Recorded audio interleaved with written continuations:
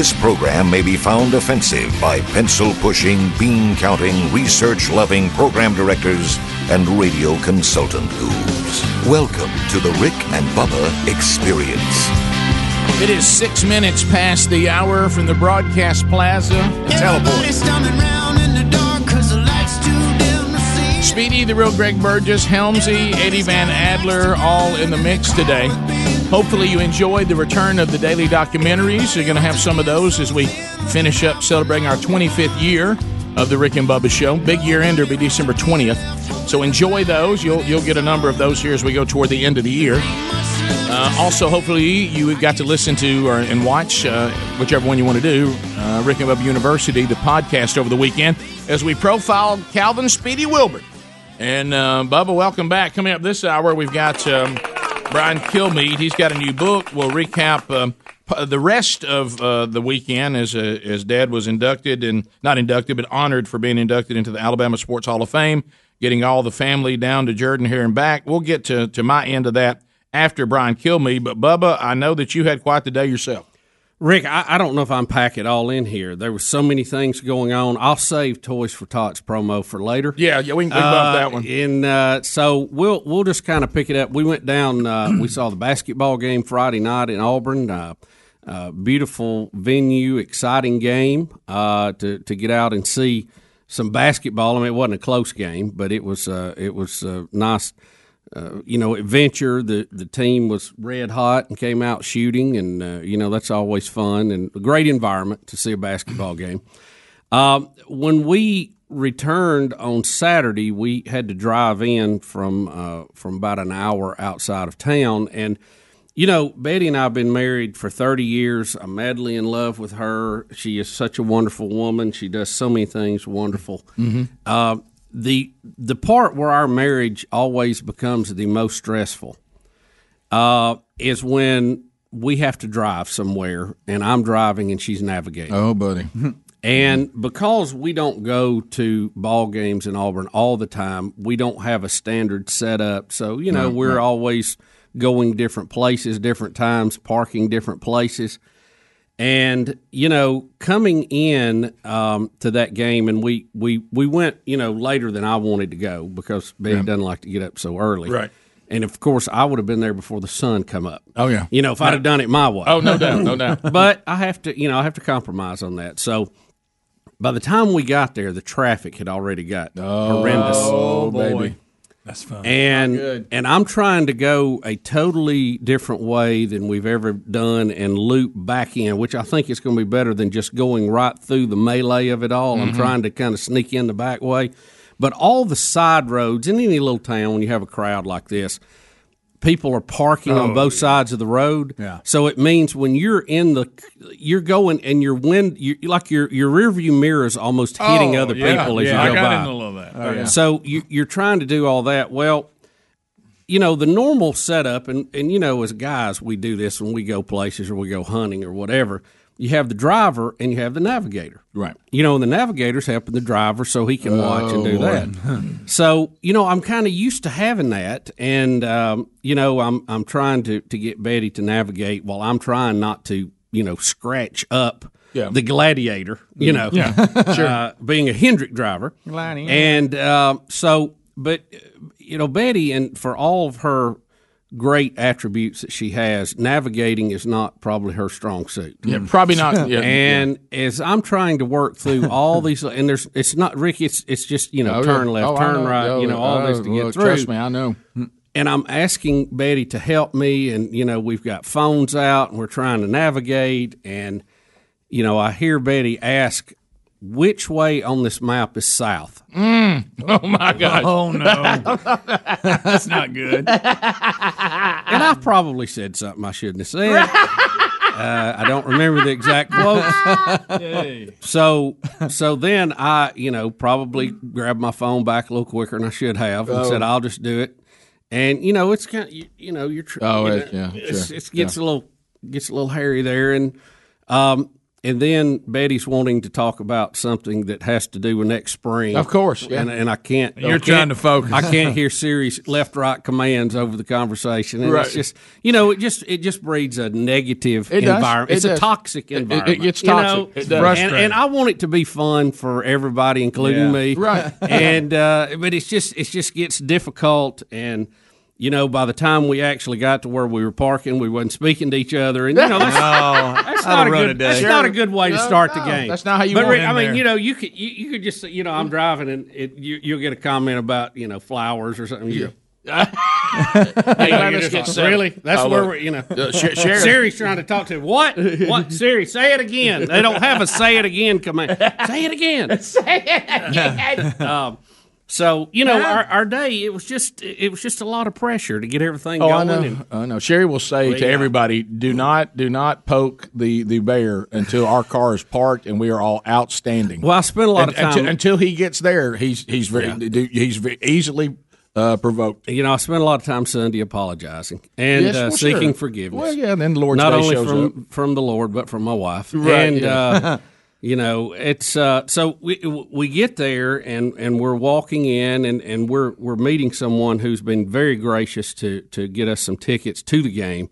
Wasn't exactly easy to have tickets to this game, as you know. Ask me about that. Try to get 17 of them. And we were trying to get where we needed to get for the pickup at like 12:30, which is when they open the doors. You can go in. It's 2 hours before kickoff. Oh, I saw that little text. And I want to apologize to the people tailgating, and I don't remember the exact name of your group, but it was something deplorables, right? Who wanted to come out, and I love to stop and talk and take pictures, but I was late getting to the drop off point, and I didn't want to miss that. So and I said, "Hey, just talk to me as I'm walking. I got to go. We're moving that way." So shout out to the deplorables tailgaters, and. So we're moving that way, and then I get a text that, hey, not going to make that time. We're going to be a little bit later. And so you've upset the deplorables for no reason. Well, I just had to keep moving because I was going to be on time for the what I'm saying is drop-off time. Did you rush to be on time? But it wasn't needed to be? Yeah, and just plowed right over the deplorables getting there, and then the ticket drop-off was a little later. Well, the ticket, there was some complications to that, so that was not there, and we got a text about the time we got there. Hey, that's going to be 45 minutes later. Oh, and well, that's not 15. That's the reason why you had time to come over and beat the Burgesses at Bo Jackson at 12:30. There you go. Well, that's the second time we were going to be there, and we went on. We went and visited some friends that were tailgating, and they mentioned the deplorables. They mentioned it. No, that was way back. There's a show. And we were told that they actually had an open house for the new basketball locker room. So we wanted to go down and see that, and we went down there, and it is a very incredible facility. I mean, it is amazing where locker rooms have come to, from the old days when we played. So it's we're getting a tour of that, and the team was practicing, and they came in. I've got some pictures on Instagram of all that. But got to see Bruce for a minute, Coach Bruce Pearl, and saw Will Ainsworth, our lieutenant governor. He was there too, and it was open to the public for the tour. And anyway, so we're having a good time, and we work our way back around, and we're coming back around. That's when we see you guys. That's the what I call the second drop-off time. Yeah, all Burgesses were meeting at Bo Jackson at 12:30. Right. Yeah, I think we were all there. You were. Everybody was there on time. It was funny when we're walking up and we see all y'all in the distance over there gathered around. It's pretty funny. So we get there, and just about the time I get there for the second drop-off time, I get the text, hey, we're about to leave Montgomery. And I thought, well, what? Oh my goodness! Bubba, you going into stadium that late? Good. Oh my! Well, you and poor then thing. and then and this is a default on my part, but it's from programming over the years. Oh yeah, we live by the clock here to the second, and have done it most of my adult life. Oh yeah, it's just ingrained. The time thing is just highly important to us. Yeah, for sure. And you roll that in with being raised by a World War II veteran, who thought 15 minutes early was on time. Oh, yeah. I'm bad. I mean, I've got a problem. I have to be on time. I like to be on time. I have to be on time, or my insides start to bubble. We started talking about that. Greg told me I just have to. Greg told me about him seeing a comedian that was talking about this. We were talking about that Saturday, and he's all over it. Oh, yeah. How on-time people hate late people. What was he said? Yeah, because I forget how it went. He said something. He said because he said being early is like has all this time in the world. Yeah. Being late, you got unmeasurable. You can be late forever. And he said, but on time is about this big. He said on time is just a very. He goes, that's why on time people hate late people. Because on time is just a very small window. Yeah. He goes, but early. If you're early, there's no pressure on this at all. So I know. Well, push pause pregame. on that story. I'll get back with you. Yeah. Well, that's hard. Like the pregame, huh? By the way, So after I saw Listen. you, they were still in Montgomery? Is that what you're telling me? About the time I told y'all goodbye, they left Montgomery. Nice. Well, here's the good news. I got to do a lot of people watching. yes, you did. Oh, that's cool. I saw a lot of strange things. The deplorables were like, why did he hurry just to I stand know. around out here? Sorry, Yeah. deplorables. Sorry. Rick and Bubba, Rick and Bubba.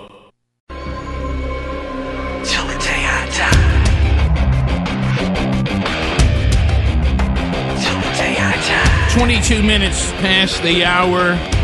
Rick and Bubba's show. We're back. We'll finish up recapping weekend stories. Brian Kilmeade, Fox and Friends, is joining us. He's rolled out yet another book. And this one, Sam Houston and the Alamo Avengers, the Texas victory that changed American history. Brian, thank you for teaching American history since the government schools no longer will. Yeah, I mean, especially Texas history. I was a little intimidated because, it's all about Texas, but I didn't realize that's an American story. And I just said, let me jump into that. Sam Houston worked under Andrew Jackson. Jackson mentored him. I thought that might be a great way to launch into, how the Texas Revolution changed this country.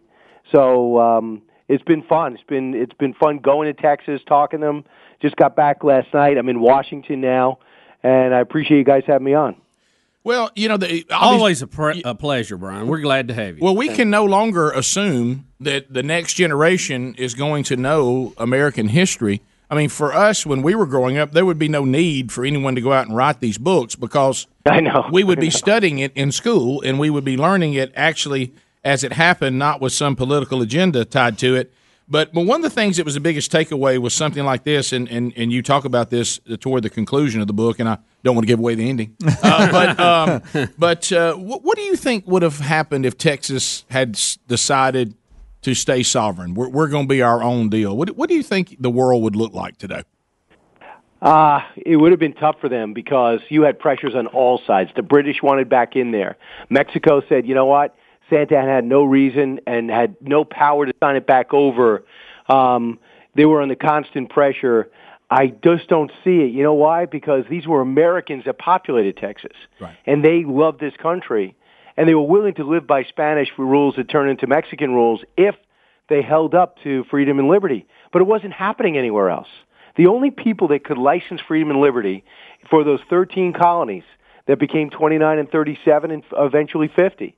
And it wasn't happening anywhere else.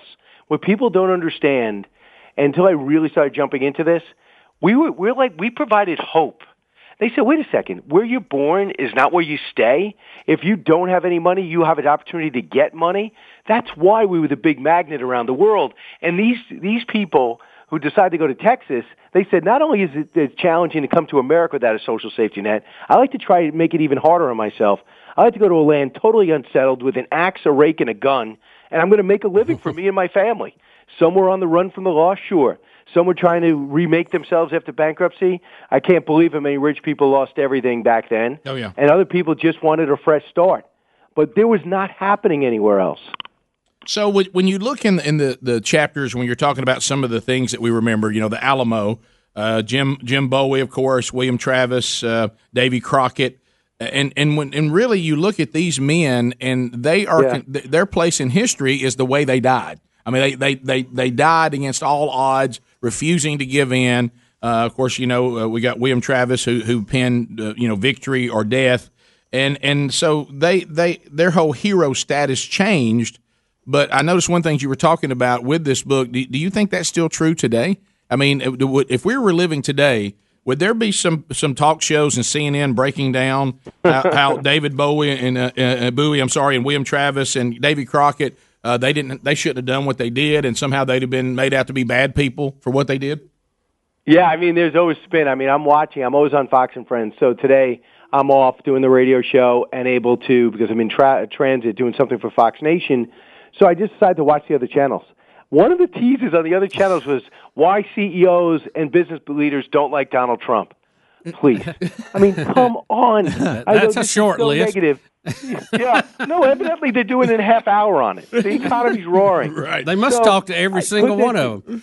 Yeah, but these guys, this is courage. No one's getting famous. These guys were staring down death, 180 against up to 3,000. They killed 1,000 of those guys about, and they did it over the course of 13 days. Many of the elite fighters that the Mexican army had.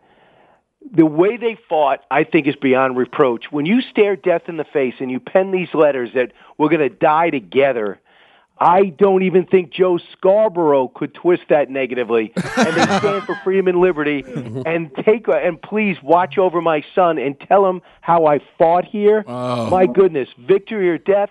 If you ever need inspiration, this 28-year-old lawyer wrote these letters knowing he would die the next day and would take a bullet in the head as the Mexicans came over the wall. If you need inspiration, read these letters, and you will be ready to conquer the world. Don't you think the way Davy Crockett was, too, and how straightforward he was and said what he wanted to say, didn't care what everybody thought about it, I bet he'd be the most hated person in Congress today. And a great talk show host, right? No, he would be. I think he would have his own radio show. I could see Rick, Bubba, and Davey. Yeah. Now is Speedy? Are you kin to him or Daniel Boone? I get those confused. Speedy's Daniel Boone. Oh, it's not Crockett. Okay. Do you ever get Daniel Boone and Davy Crockett? Well, confused? like all the time. Yeah, I do too. But this. It's interesting that Disney does specials on these guys, and they do the series. And I thought when I started studying them and find out they were just. That's not who they are. They are actually better than Disney may portray them out to be. They are actually more impressive. Picture this. Back then, he was so impressive. Somebody wrote a biography on him and made him bigger than life as a trapper. He wrestled bears. He always did the right thing. Picture this, too. Andrew Jackson, president, powerful, decides that he doesn't like what Jackson's doing. So he publicly breaks from him. And Jackson goes, oh, yeah? I'm going to make sure you get primaried right out. And he loses the election. And he says, good, screw that. I'll leave. I'm going to Texas. So these guys had a major war. They both are stalwarts. They basically broke up. Davy Crockett ends up at the Alamo, and they say, well, you're Davy Crockett. We want to make you an officer. He goes, no, I'm a private. I arrived here from another state at another time. I'll work my way up. He brings his fiddle. He inspires people. He gets everybody going. He motivates. And when the war starts, he fights to the death. They said he was the last one to die. Davy Crockett, king of the wild frontier. I mean that's awesome, and of course I know we're running out of time, and also the leadership of Sam Houston, that type of leadership sorely missing these days. But it's a great read, and it's important to understand American history, and we all agree the Alamo Avengers and Sam Houston, the Texas victory that changed American history, so it does tie into our history, not just Texas. Santa Ana bought the farm a short time later. Yes, he did. Yeah. Hey, thanks a lot, Brian, for always working us in, and thanks for what you're doing. It's important. Vice versa. Thanks for including me. Come see us, Brian. Yeah, come hang out. Rick and Bubba. Hi, this is Brian Kilmeade with Fox News, and you know who you're listening to, Rick and Bubba. 35 minutes past the hour. Brian Kilmeade, his latest book, Sam Houston and the Alamo Avengers. You can get it at briankilmeade.com. Also, some other links there on his homepage for purchasing the book. And also, you can see tour links with Kilmeade as well when he comes to a city near you. All right, so Bubba, we had to get Brian on when we could. And it was already scheduled. We were in the middle of recapping this past weekend, and I know there's still much more to go. The last time we left you, you had showed yourself, upset Betty, and your tickets that you were supposed to get at the location were running behind. I don't think you were trapped outside the stadium, and you could not believe that your window was closing. Well, I didn't feel like I showed myself. I just felt like I had been, put in difficult circumstances, And driving through some of those packed roads will make you a little nervous. Look, going to any big event, it is a struggle. I struggle with it because I don't like to be hassled. So what I like you, I try to get so far out ahead of it that you never get really sucked into the hassle part of it. Right. But when you get these tight windows like this, and the fact, like you said, back in the day when one of our sons was playing for a team, you have your schedule for the season laid out, right? And you already have everything the way you like it. Yeah. The way we are now, we might go, we might not. You want to go? All right. Well, we got to find tickets. So we're not as smooth as like if you were just fully committed to a season. Right. This stop and go, which I like, but it does present some of its own issues. Yeah, like trying to meet people to get tickets you bought from them. Well, it wasn't that we'd been asked to sit with them, so we appreciate them doing that. Right. So my concern at that point wasn't that I was going to miss seeing the pregame thing and all that, but it was I wasn't going to get to see Coach Burgess go out because the time was getting kind of close. But anyway, we got there. They got in. They got there. We got in. All that. All was good. Sure. And we got to see y'all go on the field, which I thought was very, very nice. That was really cool. Yeah, you don't know what it took to get there. No, I can imagine. but we'll go through that. As a matter of fact, I've got. I know you have it here. Now, what was funny? I was trying to video this. Right. So I'm hanging out a window videoing this, and Betty comes up and wants to talk to me about and I'm like, shh. Right. Yeah. Because I'm trying to get the PA. Well, I might. So be able I'm just to. Not clicking on husband cylinders very well. Yeah, you're fired, Speedy. I have actually. People have sent me various links of this, and I'll send you one that I couldn't figure out how to make it work, but I think it's really good quality of the actual what happened with the PA and everything. So I'm gonna send it to y'all. Okay. And you may or may not be able to work it and make it work. If not, there's others, and then that thing that Bubba's got is pretty good too. But like Bubba said, when him trying to get it the way he was trying to get it is not easy. Well, this thing's not going to work, is it? It's this. Somebody sent it to me. The file's so big, and now I'm trying to forward it to him. He won't even let me forward it to him. But we have some footage of the actual deal. But I was going to say, Bubba, with all the things you did. And I'll get to this, but you ever been in a big stadium like that and somebody's like behind you that you don't know is behind you, so they try to call you, and I've learned to see if you'll answer. Yeah. And I couldn't believe I was getting a signal inside the stadium, with 80-something thousand people in there. Yeah, mine was spotty at best. So it rang, and I answered it, and he was sitting right behind me, and all the various Burgesses strode out through Section 1, and it was Michael Mulvaney. Yeah. And Michael Mulvaney is one of those people that in your life he's got his delivery down. Yeah, and he's always going to have things to say. So you mean pardon? Yeah, he said a line to me that he said it so good and so perfect, and the fact that he did it at a time when Auburn fans were very frustrated, right, made it even better. Because until toward the end of the game, it felt like that when Auburn was down 14-0 that they were down 40-0. Right. I mean, it's like you felt like the odds of Auburn ever finding a way to score were just zero. Right. Yeah. I mean, it was like trying to cross the old Berlin Wall. You know what I mean? You had barbed wire and dogs. You just had no hope of getting in there. Listen, and he said this. He goes, when you go on the show, Monday, and get your hearty laughs using my line. He goes, I expect to get credit, so I'm gonna give him credit. And his delivery was fantastic. So we're sitting there just at the perfect time. Everybody mad, everybody frustrated. My goodness, this offense, it's hard to watch it. And about that time, Michael Mulvaney says, well, it's obvious we got caught looking ahead to Sanford. That's a good one. That is a good one. And let me tell you something, it slayed the entire room. That's funny. Because we had an open week, everything prepared, and obviously we got caught looking ahead to Sanford. That's funny. And then, Bubba, one for you. He goes, please tell Bubba that after his 15 Instagram post on Saturday with every coach, political figure, and Auburn dignitary, I'm pretty sure the only one he missed was the women's dodgeball team. So good.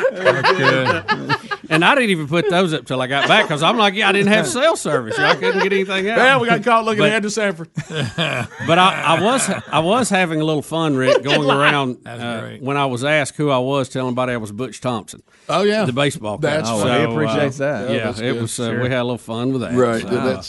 But it was. We ran into Tubby. He was out there, and my favorite one is this picture here. You posted, and it's you with your eyes closed. Well, that's the only one you got. I laughed for 10 minutes. I'm catching a nap. This is what he went with. I'm catching a nap right there. He was going to show that locker room no matter what. Matter of fact, I saw somebody, and I thought, because I know he had a Rick and Bubba hat on. Somebody told me they had met Tubby. I said, "Really, Tubby?" He said, "No, Bubba." Tubby. Well, let me tell you, this is what was funny about this. I ran into Tubby out there, and he had his Rick and Bubba 20-year hat on. Yeah. And he said, I've been getting my picture made with Hoyt all day, and he said, I'm up 8 points with this hat on. So it's that was That's funny. yeah. So I gave Mulvaney his due. He thought I was going to take his line and act like I'd come up with it. Oh, listen. When you're getting the hearty laughs on Monday, That's a good one. Mulvaney's funny. Oh, he is. And then, of course, it got to the point where when he was only like a row down behind me, and then he's just texting me through every little moment. We were trying to one up each other with lines. He pulled a great joke on me. When our daughters were cheering like for junior high. Oh gosh, I remember where that. he told me I had to wear a suit on that night. It was pouring rain and muddy. And I'm there with a suit, and nobody else. You fell for it? Oh, yeah. We covered it on the show. And he wasn't even there. He was off didn't even get to enjoy it. doing whatever he does wherever he goes. And, Right. So good. So that was a good one. That is a good one. I never have got even for that one either. Right. I forgot it. I thought, do we never get him back for that? Surely. No, I don't. No, I've been holding it. All right, so we'll So good. when we come back, I'll start Just destroyed it, by the way. I'll start the process of the adventures of trying to get everybody to this game and do the thank yous to everybody who made the day so special for Dad and for Mom and for the family. It turned out to be just as we call it, Chamber of Commerce weather, just beautiful blue skies. Everybody was on time. Everybody got, but I mean, it still is not without its adventures. As you're always going to have adventures, and we will, I think that one of the funny things. I think your daughter Chandler made the right decision. I tried to get her to do something that really wasn't being a good uncle. No, it was funny though, and she did the right thing. She thought about it though. She did think, and the person was very helpful about it. He really nice. I didn't know that. I'm glad. And if she had moved when I told her to move, I wouldn't have got busted.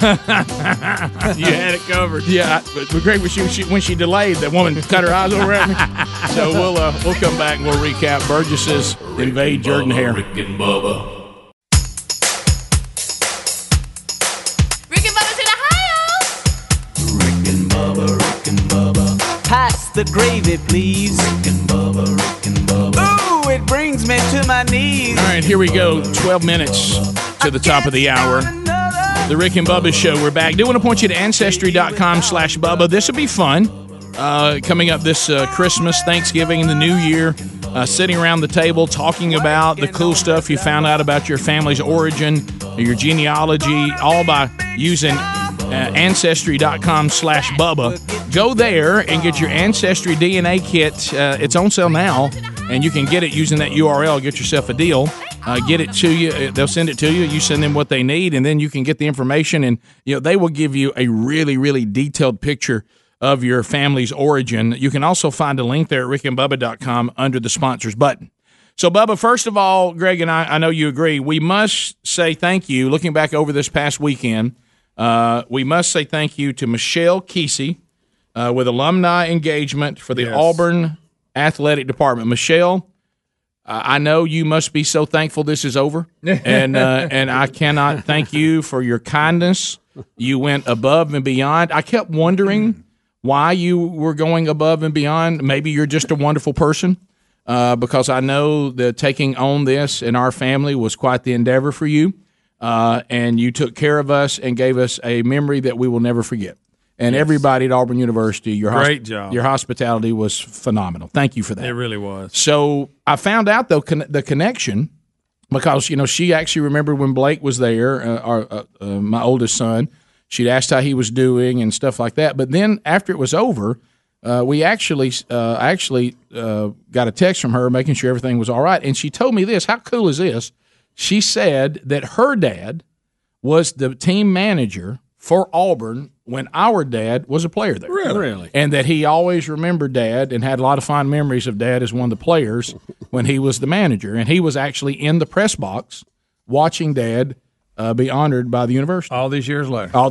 How cool is that little story? How you like that one? Overlap. How you like that one? So anyway, here's what was going on, because even some of our friends seemed to be confused by what was happening. I watched one of my friends from the Crest get a little boy excited on a couple of misreads.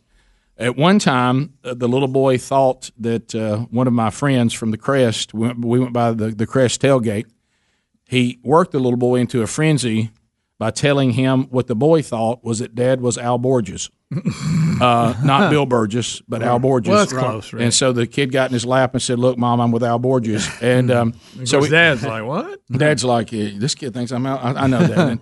And Go with it. And then just when he tried to save it, he said, "Well, you want to talk to him because he's been inducted to the Auburn Hall of Fame today." And I was like, "All right, Dyson, that's two misses. It's actually the Alabama Sports Hall of Fame, and Dad is a player at Auburn. Auburn's acknowledging him, Tommy Agee and Dad today, because they both were inducted to the Alabama Sports Hall of Fame, and they always honor their alumni or former players when they get inducted, or coaches or whatever." So there was a lot of misinformation out there on exactly what this was. So he was close. Yeah. So really, There's Al right there. what it was is that Auburn University, when they have a coach or a player inducted into the Alabama Sports Hall of Fame or any Hall of Fame, they want to honor that at the university on the field, and they pick a big game. They said when they do that, they don't do the throwaway games. They do a big game. I noticed. And boy, did they! What a big one. A lot of folks came to this one. It was kind of packed. So here's how the assignments were laid out. The assignments were laid out that I would, as the oldest son, I would take Mom and Dad. Part of this that Michelle and her department took care of is that Mom and Dad got a room there at the University Hotel, which is a very nice hotel, top-notch service. I want to thank everybody who took care of us there, which for me, no hassle Rick, turnkey. That means that I get everybody unloaded at that hotel that's on campus. They take my car and park it, and I never have to deal with my car again until we leave on Sunday. Yeah. So, Nice. and I've got a place to go to bed here at the university. I don't have to do traffic leaving, none of that. Mm-hmm. We're going in for the long haul. So that was phenomenal. So first of all, we want to get everybody into their room, and all that went relatively smoothly. We want to get everybody, and then we're going to get up on Saturday. We're gonna meet Blake and a guy who was his roommate in college for a while. They both are now in New York as actors, and so they all came from New York. So he met us in the lobby. And and of course, it was. I realized when I first looked down, if you remember the story, one of his national championship rings was stolen. He does have the NCAA ring, and he decided to wear it. And I was kind of like, those things are not really for wearing. Mm-hmm. And all I could think of is, at what point today do we now lose the other one? Right. Yeah.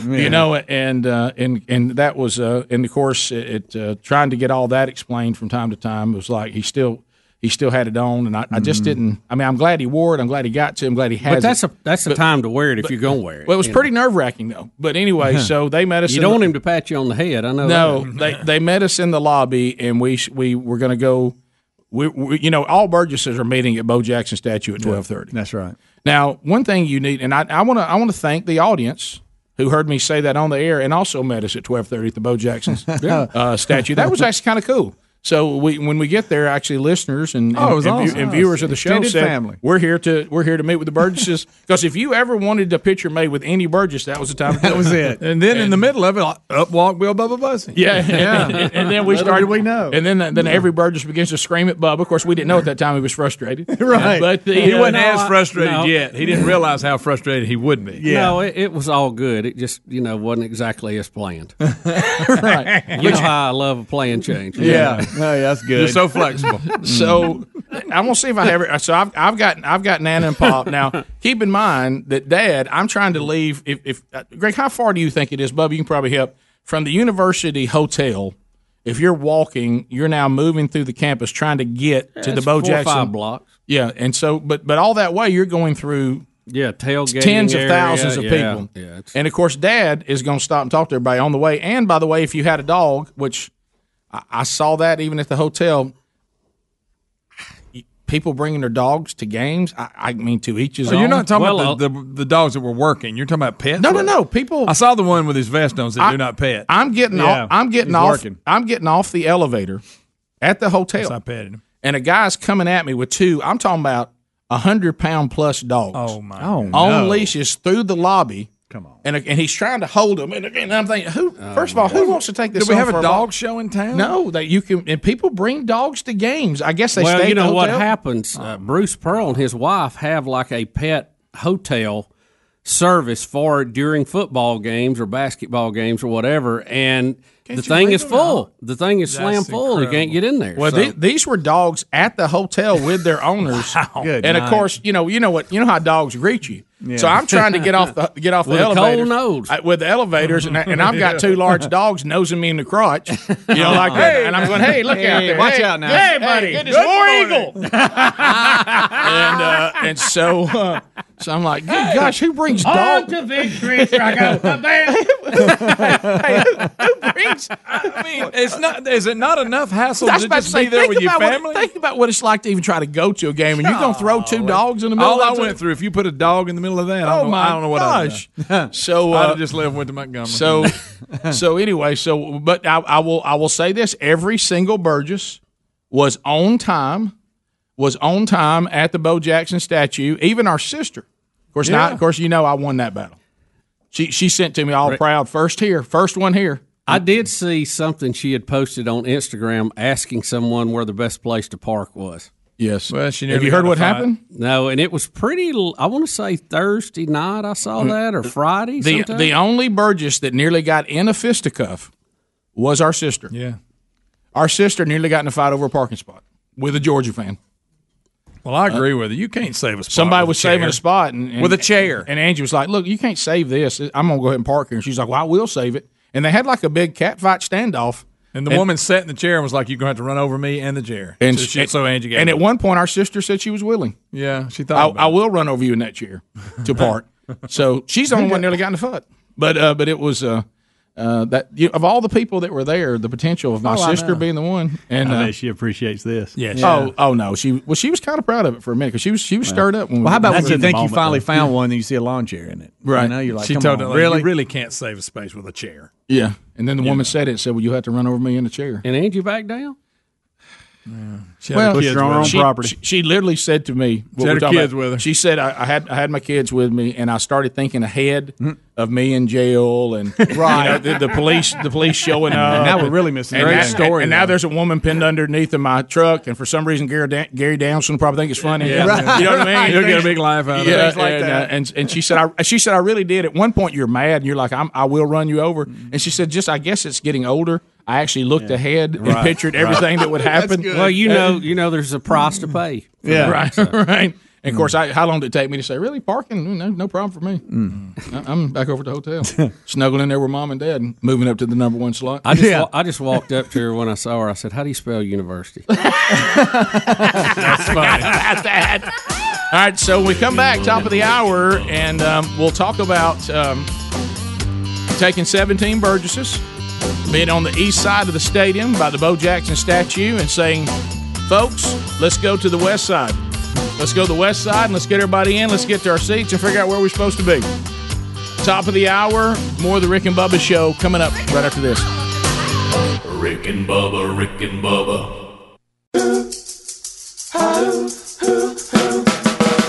Proving daily that common sense is a superpower. American heroes, Rick and Bubba. 6 minutes past the hour, the Rick and Bubba Show. 866 We Be Big is our number as we make our way back. Recapping the weekend, we've hit some of the big stories from the weekend. Speedy, the real Greg Burgess, Helmsy, Eddie Van Adler. Eddie Van Adler producing another daily documentary. They are back. You'll have several of those ending up the year as we celebrate the 25th year of the Rick and Bubba Show. You love the daily documentaries, and they have returned for a limited time, and look for another one today. Hopefully you enjoyed the one over the last weekend. There's Bubba. Welcome back, buddy. Rick, glad to be here, and thank all of you for being part of the Rick and Bubba experience. All right, so this Saturday we've walked through this. So now I'm leaving the Bo Jackson statue where all Burgesses were, all 17 of us were meeting for us to gather. I had everybody's tickets. Now, because of the tickets, because trying to get 17 tickets to a big game like this, it was not easy. And the folks at Alumni Engagement and the Auburn Athletic Department worked hard to get me as many tickets as I could. So we had 17. They were all in the same section, but they were kind of divided up in little groups. But we were all within, 3 or 4 rows of each other. And so I was kind of trying to get everybody's immediate family together to group everybody, to say where everybody would kind of go in these groups. And so we get all that together. Now, keep in mind, let me say that again because that's important to know. Let me say that again. Because we're not all. Don't picture that there's 17 seats all together. Does everybody realize that we're not? So we started the Bo Jackson statue, and now I've got to walk all the way around this gigantic stadium. And Mom and Dad are doing great, physically for their age, but they're 78. And the pace is. Dad's got to talk to everybody. And Dad's talking to everybody, and he's petting dogs that for some reason people bring to the games. And even pets the one that has the jacket on that says "Do not pet." He did. He did not. Yes, the working dog. Yep, sure enough. Working, don't take. And how about the security team there? They all big fans of the show. How about the sheriff's department? We had some buds. Man, they were so good to us. It was so great to meet all of you. And so we're working our way around, and we're early enough because we're supposed to be at the bottom of Section 1 to go on the field at 1:30, but I don't know how long it's going to take us to get around. So I'm allowing an hour for us to meet, grip and grin, get pictures made. Now, of course, Greg and I have gone. Can you imagine what it's like to take a group picture of 17 people and dealing with Sherry, Angie, Chandler, Mom? All the women want you to keep. They all got to check them. And here's what they do: every time somebody would take it, hey, could you come take this picture for us? Thankfully, Blake's roommate became like our official photographer. Right. And what do?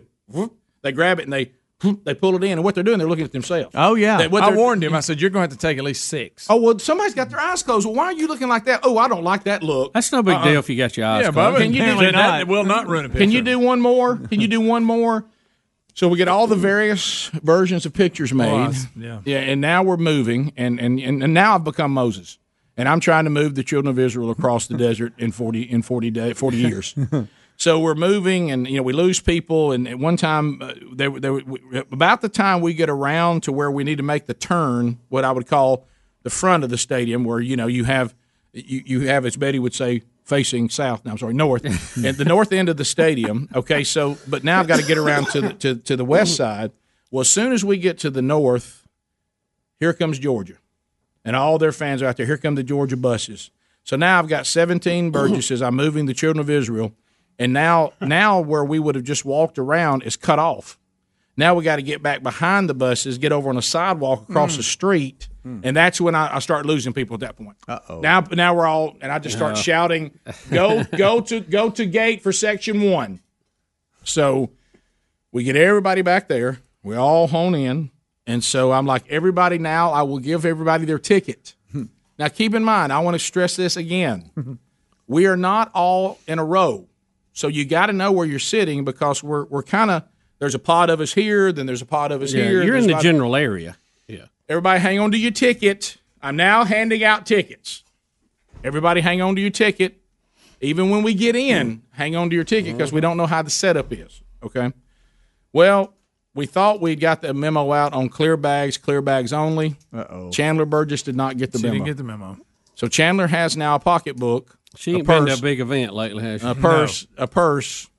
Jonas Brothers let her get in like that? Yeah, I wonder. And so anyway, she's just like fresh off of Jonas Brothers. So I'm already in, and I just want this to be over. Yeah. So I'm already in, and so I work my way back down the barricade, and I shouldn't have done this. And I applaud Chandler for not giving into it. She thought I said, "Hand me your purse."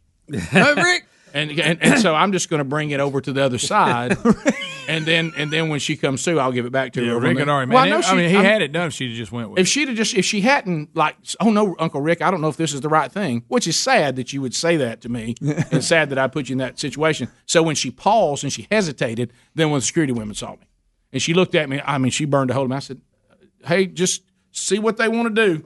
And I went back around because that woman looked at me like, "You trying to grab that bag?" Yeah. And I was like, "Yes, ma'am." But they were very, very I helpful. just want us all to get in. They worked it out. They went through did. it, and They they were were great. really, really helpful. Thank Really y'all nice. for accommodating us. Very nice. And, Chandler, the odds of her being dangerous are not very high. And they checked her purse and put all of her stuff in the clear bag that was in the purse, then came through, then everybody got it back. So it was fine. So we get in. Of course, what happens the minute you get in? Hey, we got to go to the bathroom. Hey, where's the bathroom? I just want 17 Burgesses to be in their seats, and we're looking to Michelle, who's with the Auburn Athletic Department, to tell us when to come on down to the field. We are so close to getting to that area. Where's the bathroom? We got to go to the bathroom. Oh, yeah, we got to go to the bathroom, Rick. Let us go to the bathroom. Why won't you let us go to the bathroom? Everybody go to the bathroom. So everybody goes to the bathroom, then we're standing around out there waiting for everybody to come out of the bathroom. So then I say, everybody get your ticket. And I look, and, of course, we knew this was coming. Big Love. No. He's not.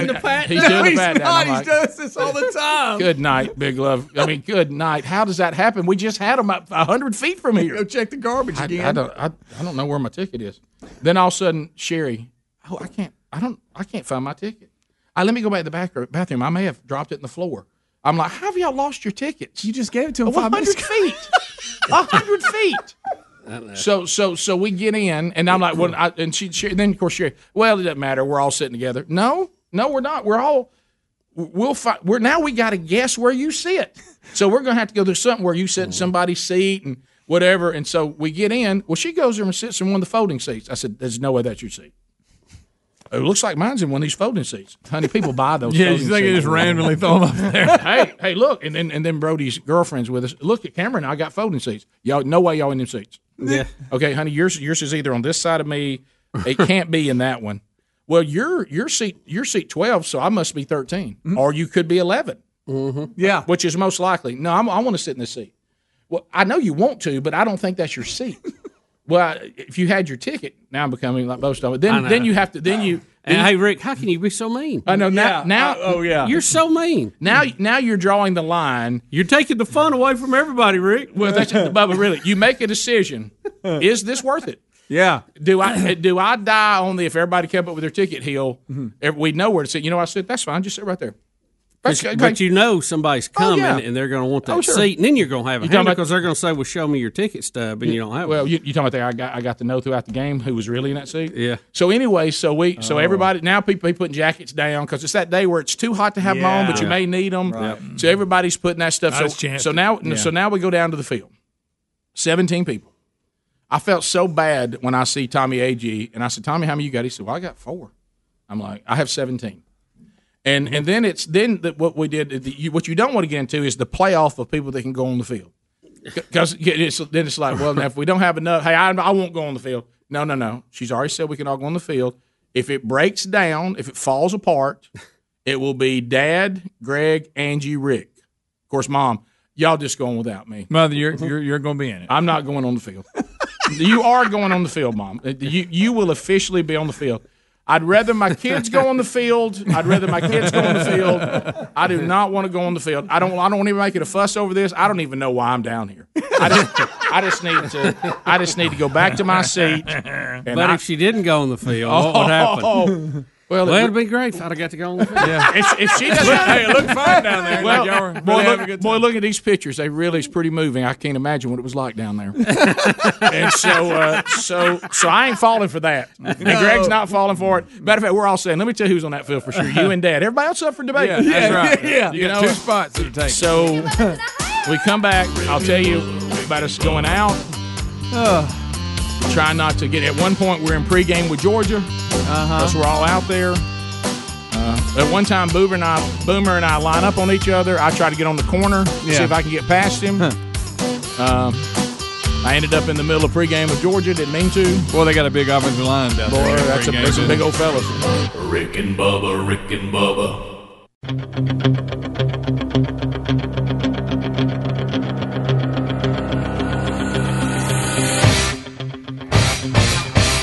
21 minutes past the hour, the Rick and Bubba Show.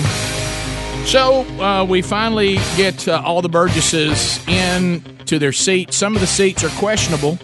because two of my family members have already lost their tickets. That's Big Love and Sherry. Rick, show me again, Big Love, looking for this ticket. And so, tickets. How? 100 feet. 100 feet.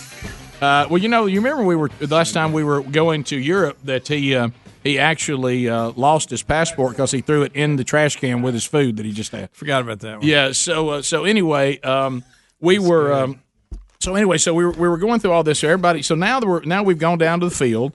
They get enough armbands for everybody, which I could not believe. And so this is the thing: stay out here and look at pregame. When we call you, move down here. Now there was some indecisiveness on exactly where we were supposed to stand. At one time we were on the 50, then we were on the 40, then we were on the other 40. Yeah. And so they said, what you guys do? We'll go out, get everybody on the field. Everybody can go. Here's where to stand. Turn your dad back this way, and you can stand there. And then when it's over, you can go back over to this area. Well, you can go back over to this area. That started before I was ready for it. You can go back over to this area. Just be rolling. Okay, you can go back over to this area, and then you can watch the eagle fly. You can watch the national anthem. You can watch the flyover. And then when all that's over, you guys need to get back to your seats. Okay. So as we're on the field, all of a sudden I hear this. Oh, those people are moving our stuff. What? Well, look up there. People moving our stuff out of our seats. No, baby, they're probably moving your stuff out of their seat. Yeah. More. Yeah. Well, not look. I'm in that little sit back chair. No, baby, you're probably not. Like I said, you probably on the other side. Well, they're picking up my jacket and they're moving it. Yeah, because your jacket's in the way of their seat.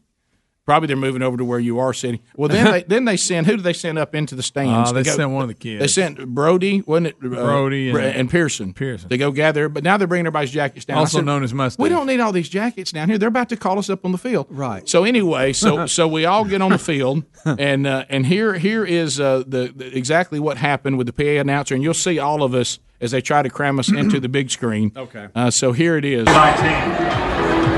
A four-year starter at Auburn from 1983 Tommy Agee's first.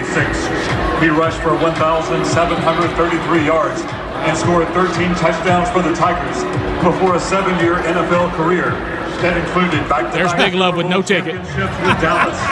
Please welcome Tommy Agee. Tommy Agee. Great Tommy Agee. Look at Tommy Agee's 4 people, then my 17. In 1961 and 1962, under legendary coach Ralph Schuchert, he led Jacksonville State to the 1992 Division II Football National Championship during his 12-year coaching career. Please welcome Bill Burgess. There's Bullet. That boy Bullet. Join Scott Myers in the Alabama Sports Hall of Fame and congratulating Auburn's 2019 Alabama Sports Hall of Fame inductees, Tommy Agee and Bill Burgess. And so there they are. There you go. And so that was it. There's everybody's waving, and we're done. We go. Thank you, Alabama Sports Hall of Fame. Thank you, Auburn. So now we're supposed to be moving over to watch the eagle fly, watch the flyover. Now I have 17 people. I don't want you to miss that. And now we have our jackets and everything that's been brought out of the stands where we would left them because we're convinced that people are taking our seats. But what's really happening is they're actually getting their seats. Right. Okay. They're getting them back. Dearly for. Yeah. So anyway, and we'll get to know them because it's snug in there. Yeah. But anyway, so we're going over now. They when the eagle flies over, we're all there. Eagle flies over. So beautiful to see it. It was great. So now the eagle is right where we are. They bring the eagle to where we are. Did you see him get to eat the rat? Oh yeah, people are lining up in an organized fashion. They kind of covered it a little. Yeah, to stand to get. They don't zoom in on it like they used to. To actually get their picture made with the eagle. Okay, that's a big bird. It's a big bird. Oh, buddy. So now, so there's major security about the eagle. Some of the grandkids are wanting to see it, and they're being told to the matter of fact, I think I saw Angie get eat up a little bit.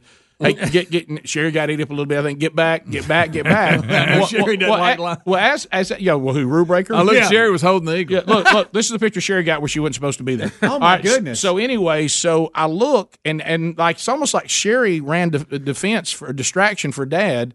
Dad walks right through the middle of everybody, and there is a handler, there is Dad, and there's another handler, and Dad's bending down watching the eagle eat rats. Yeah. I mean, he's in it. I mean, he's completely bent over, like he's trying to pet. He's like, man, hey, look at that. Hey, Rick, look at this over here. Dad, I don't think you're supposed to be there. And Rick, let's be clear, you don't pet eagles. No. Eagles do not want to be petted. Hey, he's looking right at me. I bet he is. You're standing right on top of him. Dad just broke all security, went right over there and just got over and had his, People thought Dad was a falconer. No, they thought he was supposed to be. I said, Dad, I don't think you looked and you had the glove on. I don't think you're supposed to be there, Dad. Yeah. And then everybody said, somebody go get you, Dad. And I said, well, if they're not going to move him, let him look at the eagle. So, Right. so he got right over there. Well, that's up close. Yeah, and you may remember, Man, Rick, that when thing's we big. had the eagle or one of them in the studio with Roy Crow and the young lady who was working, and I asked her on the air, has the eagle ever pecked you or anything? And she said no, and at that moment he bit her on the nose and she started bleeding. Do you remember that? I do remember that. Yeah, I do. Thanks for that, Bubba. You talked him into it. So I thought, I didn't know eagles understood English. yeah, watch it. So we get everybody back to their seats. I get everybody settled. When everybody's settled in their seats, I just and all of a sudden I realized I was exhausted. And we're all exhausted. And I got to meet the guy whose seat we were in, and he and I got along great. And so I got everybody where they're supposed to be. And so all of a sudden, I look at Sherry and she goes, "Are you exhausted?" I said, "I am exhausted." Mm-hmm. I said, "We have been going since this morning nonstop." She goes, "Where are you on the game?" I said, I am ready to go whenever Mom and Dad are ready." Mm-hmm. So I go up and talk to Mom and Dad about it, and Mom gives me "we're good." And so I'm not making this up. This is no exaggeration. Sherry and I were completely sound asleep at 8:35. Are you serious? I went to sleep at 8:30, completely out, and slept all the way the next morning. I was completely exhausted. What's wrong with that, Rick? Well, you know what I used? when I look back at the walk back to the hotel, and it was a dandy of a walk, and then I remembered the cart service. Yep. And I pulled up the phone. Mom was standing over that look going, "So how far is it back to the hotel?" I said, "That's a haul, but watch this. Hello. Yes, we're right here. Walk out, walk up Donahue a block, and you're waiting on us. We have a cart to ride us all the way back. $20, cart right back to the hotel." Oh, yeah. Let me tell you, that's service number one. Yeah. That because the walking over there, it's pregame, we're all festive. Yeah. You got emotion then, you got the adrenaline going, but hey, when you're done, it seems like you're walking uphill then. Yeah, so it was a tremendous day. It was a wonderful weekend. We spent the night there, went back, ate there at the restaurant. Like I say, we were all passed out asleep by 8:30. Got up, went to brunch at Lucy's. Got to see young Broderick a little bit the next day. Got to see the kids. Got to see the family. Got to hang out. Got to watch Dad get honored. Got to see, part of a really good football game. A beautiful fall day. It was great. Thank you, Auburn University, for a wonderful weekend. We'll be right back. Rick and Bubba, Rick and Bubba. Rick and Bubba's in Ohio. Rick and Bubba, Rick and Bubba. Pass the gravy, please. Rick and Bubba, Rick and 35 minutes past the hour. The Rick and Bubba Show. We're back. Compassion International teaming up with the Rick and Bubba Show. We're excited to see if we can't get a minimum. Let's get a minimum of 100 kids sponsored. You can do that by going to Compassion International. Just go to compassion.com/Bubba. Or you can call somebody if you'd rather talk to somebody. 855-293-2323. A wonderful organization. Sadly, there's more than 60,000 kids that are on the Compassion waiting list. You can take 1 or 2 or 3 off that list right now. It's not a lot of money. It's not a sacrifice on our part, but boy, what a difference it makes there. You get updates on how the kids are doing, and through Compassion, they're always going to make sure there's a local church established there that they're going to work through. So they're not just going to take care of their physical needs; their spiritual needs will be taken care of as well. And Sherry and I are sponsoring a little boy named Job over in Nicaragua through Compassion. Just got an update on him with Christmas coming up. Send him some stuff for Christmas. It's just we know that it benefits the child. We know that it benefits their community. But let me tell you, it will do a lot for your family as well. So why don't you go now to compassion.com/Bubba or call 1-855-293-2323 and just talk to them. There might be a region of the world you feel called to. There might be a certain birthday that is special to you. I know with us, we worked a lot in Nicaragua, so we looked there, and then the name Job just kind of jumped out at us. So it may be something like that. But you'll give them physical, spiritual, and emotional support. And these are children that are in some of the poorest parts of the world. There's a link at rickandbubba.com under the sponsors, too. So we just wrapped up talking about the weekend and what fun it was. And Jerry Ryan, who well known from Three on a String, said he was going to call in because he and Dad, who was honored there with Tommy Agee Saturday, were roommates in college at Auburn. And he said he was just going to call in and congratulate Dad, but he couldn't find his phone, so he just drove up here. That's right. Well, I mean, it's one way to get on. I mean, if you can't call in, then just come up and grab them up. Yeah, just show up. So did you say you traveled to the game as well and dropped one of your grandkids? Yeah, I took my grandson down there to meet his dad. They got in the game, but I didn't have a ticket, so I looked for y'all. I couldn't find you, so I didn't. I didn't do that. Jerry, you were supposed to meet at Bo Jackson at 12:30. 12:30. Everybody knew that. Yeah, everybody knew that. I went to Pat Sullivan. See, that's how we missed wrong statue. Yeah. So anyway, you didn't know that was even going to happen. I really didn't. But when I saw the news type thing, I said, "Boy, I need to call him and Gunnell," and I couldn't find my phone, so I said, I'll just go up there and tell them on the air if they'd let me do it. It's like a big phone. Yeah. Well, have you found your phone yet, or is it still missing? Bullet and I were together back when he had a 57 Chevrolet, and I mean, you talk about. Oh, yeah. And that was it, wasn't it? Yes, sir. Yeah, we still had a few awkward moments. You remember, Dad didn't get there till 58, but when my oldest son graduated from Auburn, they had you get to go in, if you played ball there, you get to go in with the coach, and you get to come in and see all that and see all the stuff. Well, they got in their mind that Dad actually got there in 57 for the national championship, and they got this huge public relations thing going, doing videos and everything of granddad national champion, grandson national champion. The only problem is Dad didn't get there to 58. Right. Yeah. And so he actually wasn't on the team. So we look, and all this is going on, and I keep saying, Dad, he goes, well, they think I was on the 57 team. And I said, well, why don't we tell him? He goes, we're too far in. We're way past. Just let it ride. So that happened again Saturday. There was a lot of, hey, Coach, congratulations on 57. But 58 to what, 62? Well, most people, mine was 63. But, right, yeah, but no need to rush. We roomed together actually in Alex City as we practice taught. Getting ready to graduate, really. Practice teaching. We lived there with, and Rick will remember Mrs. Floyd and her precious son, who he was a story in himself. Oh, really? Okay. Another day, but but we had a great time. Yeah, well, that's what I hear. Yeah, and it was. He was also telling me stories about when they were in the dorms before you and he were roommates, and that coach that Dad has a very hearty laugh. And Dally's always had it. And the coach was like, Burgess, I hear you in there laughing 2 o'clock in the morning. You're going to have to go to bed, keeping everybody up. And this is what Dad kept saying. Dad would say things like, now, keep in mind, it's 2019. And Dad would say, well, I can't believe I went to college here for 4 years. I tell you, I couldn't find my way around this place if I had to. I'm like Dad had said, look, there's a lot of change. They've added a few buildings. Quite a few changes, I'll guarantee you that. Yeah. So, that was, in those days, the games, very few games were even played at Auburn.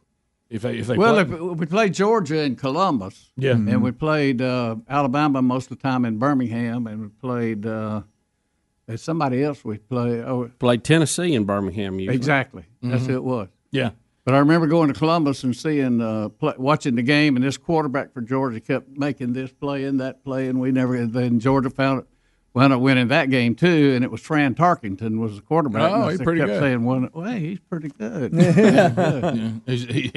He's a decent player. Yeah. I tell you what's funny, the way these the scrambler, the way these stadiums have they've gotten so good with their big screens and their media. Wow. And how about the music and what those guys do? But I got to laughing so hard because those of you who don't know the history, Kirby Smart, who's the head coach at Georgia, actually played for Georgia, and so somebody finds a highlight of an Auburn running back or quarterback, I can't remember which one it was, somebody toting the mail, running over Kirby Smart as a player And the live audio of the event while it's happening. Oh, Kirby Smart just got ran over. I mean, and they kept playing it. They kept playing it. Like all of a sudden you see Kirby Smart was number 16 just getting run over, and the announcer go, well, he just ran right over Kirby Smart. And they would play it in every break. All right. And then they did a thing, pick which highlight you liked the most, and of course that one overwhelmingly won. Yeah. That's funny. And it really was. There were others that were really, but everybody was going for that. Sure. And then at the end of the game, he jumped up and got knocked down. Did you see that? Yeah, he got kind of flipped. Yeah. What was fun? Picture him down there trying to get stuff called, and all of a sudden everybody's on. What are they hollering about? They keep showing you get run over on the big screen. Oh, he ran right over Kirby Smart. The crowd go crazy. And he really did get run over. Yeah. He's a good coach. Look, this is it right here. This is it. This is Kirby Smart getting run over. Look right here. I kept showing it on the big screen. But look, they showed this look of it. This is one they kept showing because you can see it from behind. Yeah, this is it. And watch right here. This is one they kept showing right there. And then the crowd would just go nuts. And then the announcer goes, he ran right over Kirby Smart. So those big screen people, they really get they got a lot. That multimedia really presentation. It's different now, isn't it? Yeah, it is. The stadium didn't like that when you were there, did it, Jerry? Not quite. No. The stadium wasn't big as the video board back then. The ends of the field weren't enclosed; they were just temporary stands, Yeah, and you could see the field house. Remember the first pep rally I ever went to at Auburn? Shug Jordan had just won a national championship, and we were all in the stands, and he come walking out of the field house, and you could see it. I mean, a long way behind the end zone stands. He came walking across the van practice field down the track, and you'd have thought it was actually God walking. Everybody went crazy. Everybody just went crazy. Yeah. So that's so that was good. So you and Dad were roommates, as you said, when y'all were doing your practice teaching at the end. Y'all about to graduate. That the last senior year. And then you coached for many years as well. Oh, I did. And Kirby Smart? No. The other Prince Andrew. Oh, Tommy Agee. Tommy Agee came. I was at Inslee for 4 years, and he came over there the last time in '69 or '70. I can't remember which one it was. Yeah.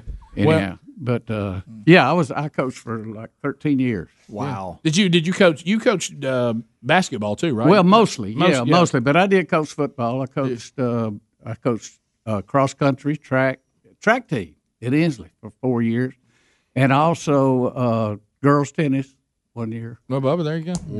And I had a real good player, and I said, "Y'all watch her." Right. Do what she does. Do what she does. Yeah. And but yeah, I enjoyed it. I really did. Yeah. Yeah. So and then music just pulled you away. And actually played against your dad as I was a sophomore. He was a freshman. Oh yeah. He was at Jones Valley and I was at Phillips, and we played a B-team game against each other. Oh, that's fun. And I'll never forget his fullback eyes looking at me. He said, "I'm fixing to run over you." and because he was able to play as a freshman. I mean, he was good. Yeah, I was hanging in there, but he was good. We've had a lot of stories from like relatives and stuff that had to practice against him at Jones Valley. Yep. Yeah. And you always tell me about looking in his eyes. Oh, over there. I never forget it. I've seen those eyes before. Yeah. Jerry Ryan just come by to tell Dad congrats. Yep. Former roommate from Auburn as well. 15 minutes to the top of the hour. Thanks to all of you for your kind wishes. Thanks for all of you for sending us so many pictures that we didn't get. Just really special. And we can't thank you enough how well you treat us, and thanks for all the stuff that you've given us to remember that weekend. We'll be right back. More Rick and Bubba coming up. Rick and Bubba, Rick and Bubba. All right, there's that phone troll music. First phone troll of the week. Helmsy is standing by. All 10 lines are available for you, and you can get in right now at 866-WE-BE-BIG, and we'll chat with you on any topic you want to talk about. It's 30 seconds of pop and go. Long distance directory assistance. Programming notes. Daily documentaries are back. I'll talk about this while you're getting lined up, and if you call right now, you will get in. So daily documentaries are back. You got to see the first one over the weekend, another one being done today, and we'll do those. Might not be every single day, but it'll be most of the days heading up to the big year ender. So make a note of that. The new Rick and Bubba CD, 25 Big Ones, is supposed to be shipped to the store today. Should be up and ready for you to go grab those tomorrow, if that is kind of an annual event for you. to go and get your Rick and Bubba double CD. It should be there tomorrow. I'll let you know when it is there. So make a note of that. And also, if you didn't get Rick and Bubba University this past weekend, the brand new podcast is there. We interviewed Speedy, and we're scheduled, after Bubba's weekend. I was afraid he was about to mess that up. Yeah. We might want to let that breathe for a week or two. We're scheduled to do a profile on Betty Lou Bussey. That's it. This Thursday for this coming weekend. Watch out. And we'll try to see. Some of y'all want the wives but to be I want profiled. to remind y'all, she's agreed to do it under the condition that the other wives do it too. Yeah, well, Sherry said she can't do it till after the first of the year, so we'll put her in line to go next. All right, we'll start with Bill. The rest of you, if you Harry's on deck. If you want to get in line, you can. Helmsy's rolling through those right now at 866 We Be Big. Bill in St. Louis, Missouri. Trolling. Keep them phones a trolling. Here we come, phone trolling. Hey, Bill, welcome to the Rick and Bubba Show. Go ahead. Found you guys about a month ago. Love your show. Thank on you. YouTube. It's just great. I know I only got 30 seconds, but Davy Crockett, a lot of people probably don't realize, was a congressman, too. If you go to YouTube and hit Not Yours to Give by Davy Crockett, will teach everybody a lesson about what he did wrong in Congress and was told by one of his people in Tennessee that he would never vote for him again. You know what? I'm Not yours to give. I remember this. I remember this story vaguely. You're right. Okay, we'll look to that. Thanks for the call. I'm glad you're watching the show now. Yeah, thank you very much. Alana in Birmingham, 104.7 WZZK. Alana, go ahead. Speedy's uncle. Hey, I have some friends that are close with the doctors working on Tua, and yes, he's expected to make a full recovery, but that doesn't necessarily mean he could play football again. But my husband and I were discussing that this may give him an even bigger platform for the kingdom, so it may be that will be a positive that comes from it. Yeah, we talked about that earlier. You might have missed that, but pain and suffering. C.S. Lewis said it. Pain and suffering is God's megaphone for a sleeping world. That's when people try to figure out if what you believe is real. Also, 1 Peter 1, chapter 1, verses 6 and 7 speaks to this pretty clearly as well. The Bible is not solid on pain and suffering, and I know there's some false theology out there that keeps telling you that, hey, man, if you'll do everything right and do certain rituals and pray in a certain way, nothing bad will ever happen to you. That is not a biblical concept. We continue. 866 We Be Big. Laura in Huntsville, 100.3 The River. Go ahead.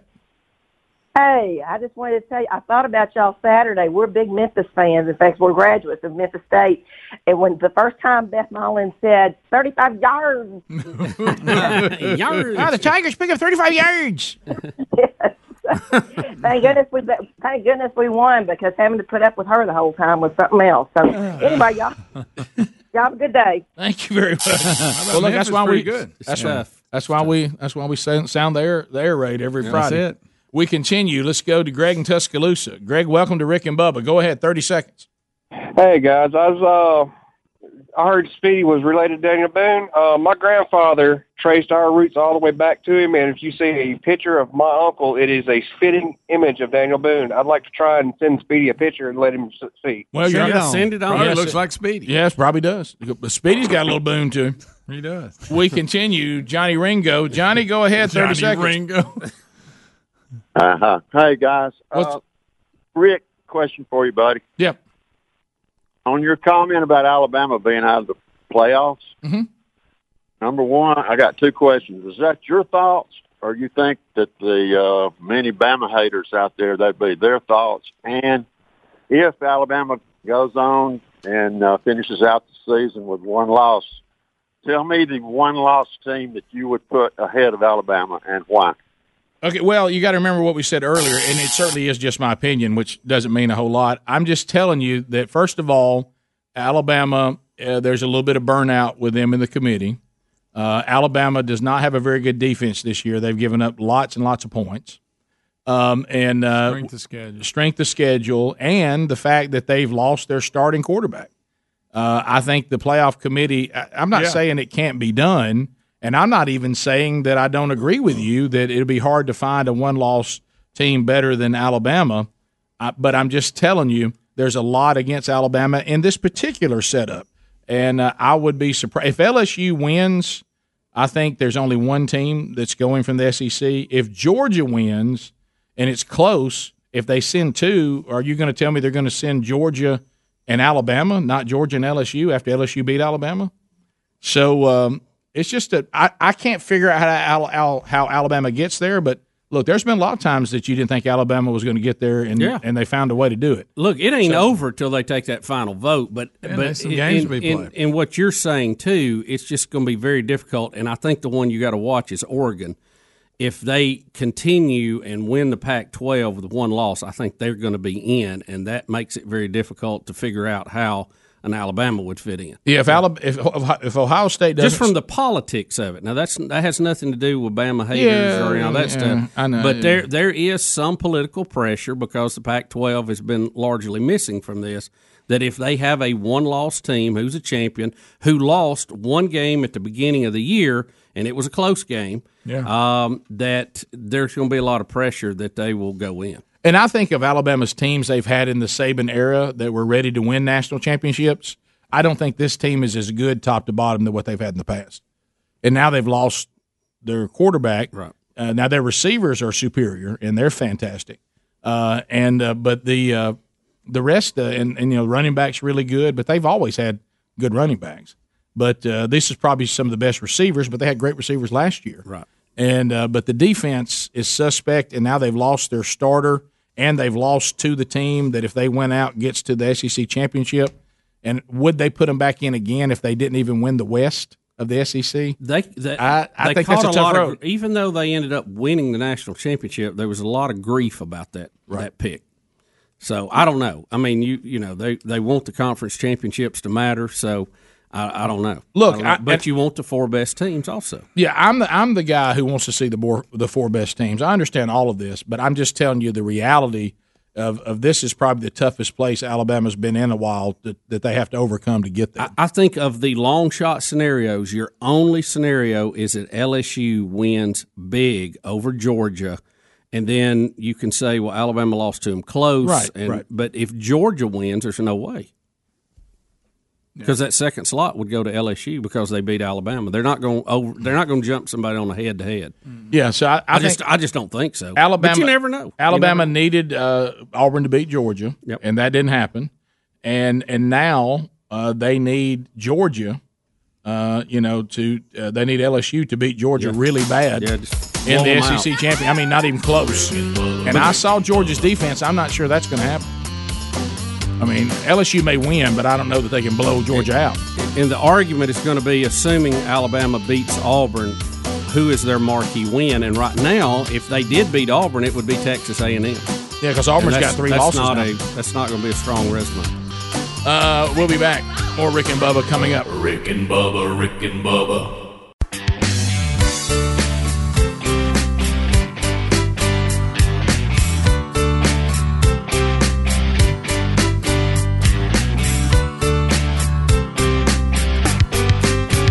It was 1994 and radio was such a bore. Every station that you heard sounded so lame. Then came 2 good old boys breaking through that static noise, and my radio ain't never been the same. It's a very funny thing how they make us laugh and sing. I'm so glad they proved all of those critics wrong. You got Rick and you got Bubba, man, there just ain't no other. From Alabama to the world, still going strong.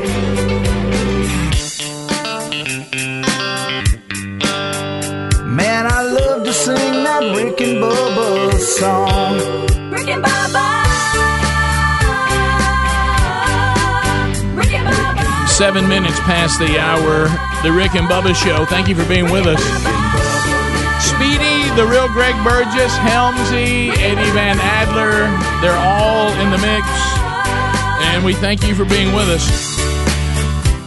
Welcome back for a brand new hour. There's Bill Bubba Bussey. Hey, Bubs. Rick, glad to be here, and thank all of you for being part of the Rick and Bubba Show now for 25 years. We've continued to break down, which was an active weekend. We've hit some of the big stories from the weekend. We talked about all the adventures that we were on.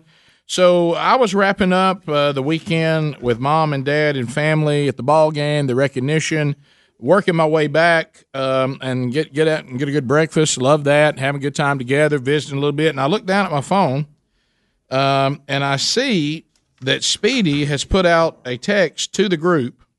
And as one of my quote was, you get away from your phone for a little while, you miss a lot, that his cousin's wife is missing in the Sipsey Wilderness as part of a story that was out with 2 hikers being lost. Praise the Lord, they've been found. But what in the world? What was Speedy? That is crazy, man. We all went on full alert because I thought, hey, we got to go help. I mean, I was ready to get the night vision scope out and thermal vision and get the 4-wheeler, and I was trying to figure out and. Man, I'm glad that they were found, though. About the time you and Sherry made it back to the hotel room and were falling asleep, around 8:30, I was getting a call from my dad, actually. I looked down and I saw 3 missed calls from my dad, like back to back to back.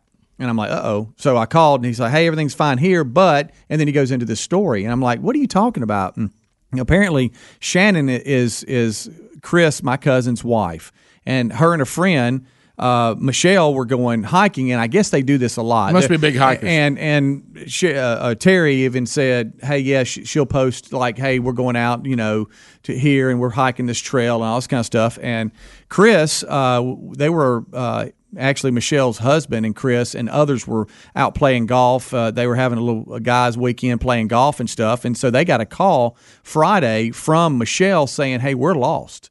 We don't, we're lost," and they got good direction from the husband who said, "Hang up and call 911 immediately." I mean, let them know where you are and the situation so they can ping your GPS on the cell phone and all this kind of stuff. And so they did that, and that was Friday night. Well, fast forward 24 hours, and then that's when I get the call. Saturday night or Friday? Saturday night, that they had been missing since late Friday afternoon because they had left out Friday morning to go on this hike. Gotcha. And I guess it got to be around 4:30. That's when it starts to get dark around here, and so they were losing daylight. And luckily, because they do this a lot, they had some matches with them, some bottled water, and some food and other stuff other things like that, to where they could build a fire and stay warm. So they spent the night out in the woods Friday night. Then Saturday morning, that's when search teams started looking for them because they contacted emergency personnel saying we're lost, and so they go out and look for them all day Saturday. And I was oblivious to this. I didn't even know what was going on. And then I get a call from my dad. And then I call some of my other cousins, Chris's sister, Lee. And I'm like, Lee, what's going on? And so she's trying to fill me in. And now it's getting to kind of be late Saturday night. And she's like, yeah, they still hadn't found them. Now, in this area of around Haleyville, Alabama, if you're familiar with that, northwest of Birmingham, cell reception is terrible around there. So if you went into the Sipsey Wilderness area, you were losing cell coverage. You couldn't be found. So trying to get information out of there was really hard. So the plan was from Lee and her side of the family is, hey, we're meeting at 7 a.m. on this main trail because authorities have said we don't want anybody searching that in our group because of the terrain is so bad. It's pretty tough. Bubba was on the way with his stuff. I know. I was about ready to load up. And so they said, but get they me in a said, helicopter. I'll find them with that thermal. I was about to say, I don't see you in rough terrain going together, but you get up there flying above them, yeah. But and so they said, but we're going to walk the main trail. Right. We can do that. And I'm like, okay, well, let me gather my troops, and if you don't mind, text me when y'all get there. Let me know the situation, and then we'll head that way. So it gets to be mid-morning, I guess, and I'm already grabbing I can tell you what I was grabbing, my orange Rick and Bubba toboggan and some other things that I can, and I'm gathering my stuff up. I've already talked to the boys, and we're getting the truck ready. And I know more, get ready to walk out the door and leave when my dad calls and says, whoa. Whoa! I said, what do you mean? He said, I just got a call. I think they've been found. And I said, you're kidding me. And sure enough, a man by the name of Jeff Hill, who's actually called in, is the one that helped authorities and found them. Let's give it up for Jeff. Yeah.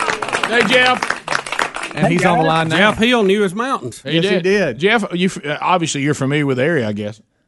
Oh, yeah. I've spent many years hiking in the Mississippi Wilderness, and my boys, growing up, we spent a lot of time there. And it's a beautiful area, It's just it's 25,000 acres, which is roughly 40 square miles. Hey. Yeah.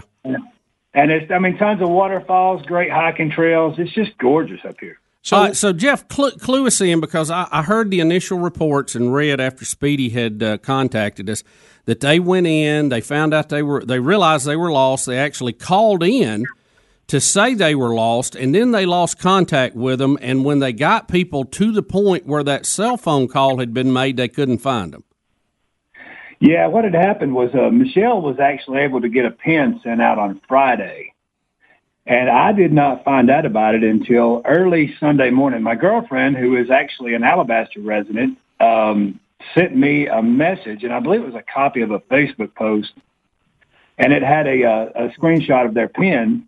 And, I had the day off from work, and I had planned to spend it with my boys, but they were both working. So I thought, I have knowledge of the area and have possibly have the ability to help. So why not? So I took off and made my way to the trailhead, and there was already a little bit of a search underway. But once I saw where her pin was from Friday, I thought, I will go a little bit north of there, and I'll start sweeping back and forth between the Sipsey River and the trail. And, if they're in that area, I'll find them. And that's where you found them? Yeah, actually, I ran most of the way in because my goal was to get there as quickly as possible and then take a quick rest and then start sweeping. And on my first sweep, I actually found them. Yeah, they had made their way back to a trail. So, well, I just can't thank you enough, Jeff, because you can imagine. I didn't know about it till Saturday night, but Chris and Michelle's husband had made their way back from out of town and was trying to get there and help and talk with authorities. There's confusion. If you found them through the ping, how did the authorities not find them Saturday? Do you know? I have no idea. I really don't. I have no idea how they missed that. So I don't know. Do you think it's as simple as you just knew the area extremely well? Yeah, possibly. I do know the area really, really well. So, and I felt pretty good about going in solo and having good luck finding them. So they're great. They're absolutely great people, and they're smart ladies, and they're very savvy. And we actually had a really good time, making our way out. They were in fantastic shape, and they did. Aside from being lost, they did a lot of things right. They built a fire, they got a shelter, they kept each other's spirits up. And so when I found them, they were in remarkably great shape. They really just needed some food and water and, someone to show them the way out. Jeff, so I assume when they got the notice out or the pin out or their phone was pinged that they were on a peak or a hill, and then their phone went dead because of the time they were there, but they were not at that location. So what was the thought process, and what did they do right? Should they have stayed where that call was made, or did they have to go somewhere else to get better shelter? Well, there's really not much service there unless you get to high ground. So I think they were trying to keep a phone signal as much as they could so that so people could find them. But the advice I would tell everyone is I'm an experienced hiker and I know the outdoors and I especially know that area well. And even I don't venture off the trails very much. So I stick to the trails. Stick to what you know, and even if you get off trail, make sure that you can get back to it, fairly easily. But yeah, that's about it. Keep your head on your shoulders. And a solar-powered battery charger for your phone also comes in handy. Yeah. That would have been great because both their phones were completely dead. Yeah. Well, Jeff, thank you. Thank you very much. Thanks, Jeff. Thanks for getting in there and making it happen. Yeah, it would have been easy for you to just say, hey, I've got a lot going on, but it worked out for you to be there and you got it done. And we're certainly thankful to know they are too. So appreciate the update. Absolutely. Thanks, Jeff. All right, no problem. All right, man. We'll be right back. 17 minutes past. Rick and Bubba, Rick and Bubba.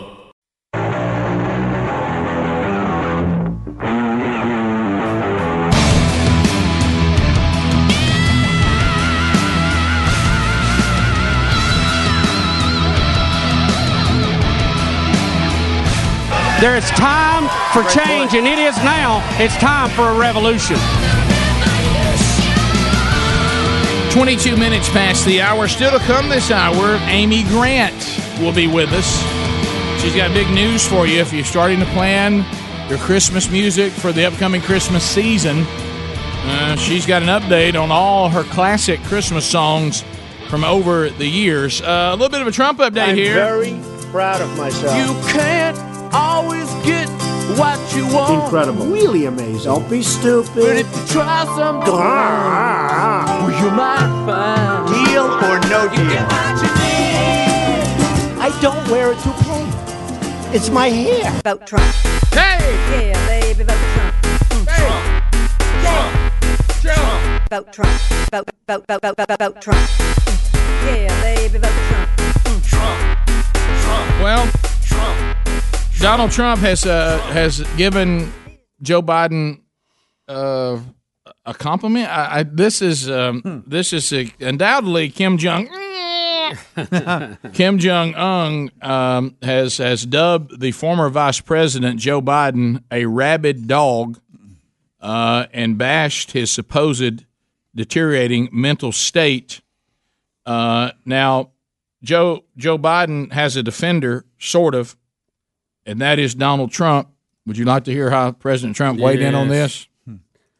Now, I don't know if he should say anything that a foreign leader has said about a political rival because we'll have an investigation. This will be the next thing. Yeah. Have y'all watching the impeachment stuff over the weekend or anything? Listen to it. I can't even watch it anymore. Anyway. It's just a joke. It's awesome. Donald Trump defended Joe Biden against the evil dictator.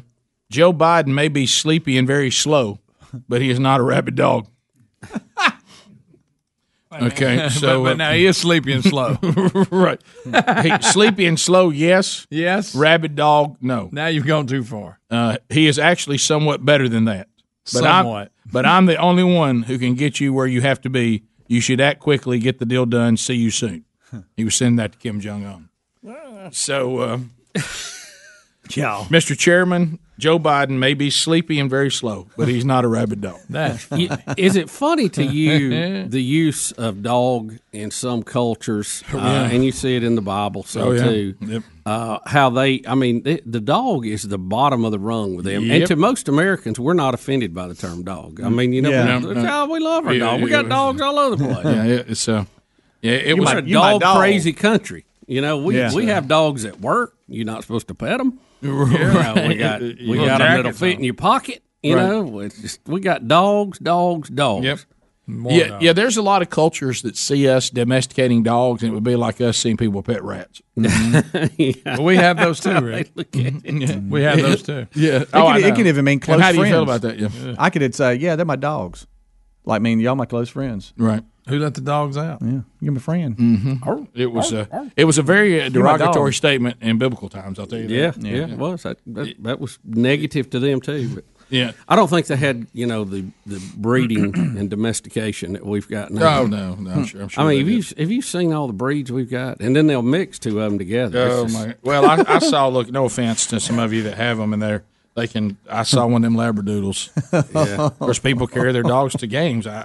Did you see that one that was giant? Oh yeah, and it was kind of tan looking. Uh-huh. I saw that too walking in. Mm-hmm. Man, that thing you could have rode it. It was giant. It just looked strange. What did they breed that with? A mastiff or whatever you call that? Big old dog. A mastiff. Mastiff. Yeah, it's a golden retriever and the real poodle, not the miniature poodles, but the standard poodle. They breed it with a golden retriever, and it's ooh, hey baby. It looks like a dog that's got like the wrong fur on. It's like it. This is what it looks like. It rolled in glue and then got in hair somewhere. Yeah. Mm-hmm. Yeah. If y'all could be a dog, what would it be? Oh, which kind? I'd be which a breed? beagle. You'd be a what? Beagle. You would? Yeah, I love beagles. It's tough to have them as dogs around your house because they bark too much. They do. Right. Neighbors don't like it, but they're fun dogs. They're good. Disposition, smart. Run, buddy. They can run. Yeah, they are. They can be a little high strung. Get the wrong one. Yeah. You got to get a good one. Right. I like a good jump dog. Yeah. Yeah.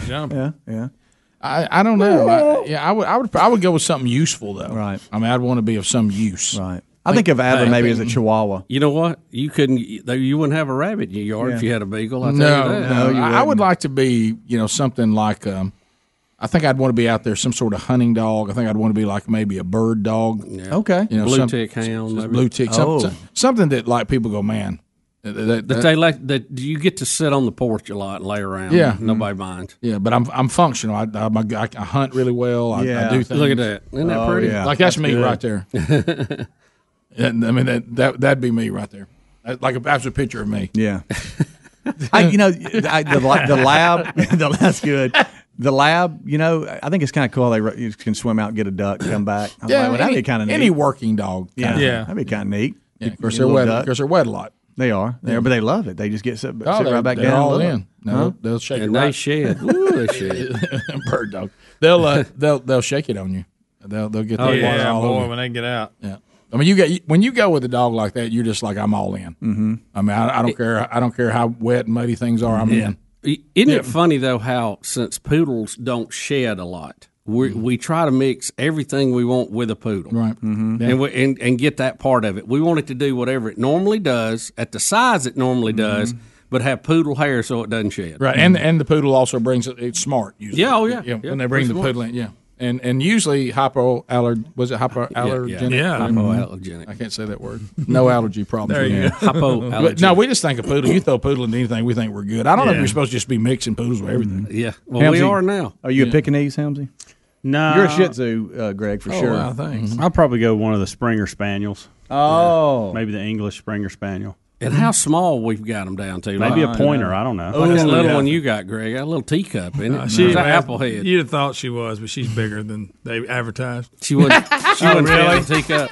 No. I saw one time. Not even Seriously, close. you could put in your pocket. I mean, I never. She was like I that when it you was, first brought her home, but then she grew up. Now she weighs like 12 pounds.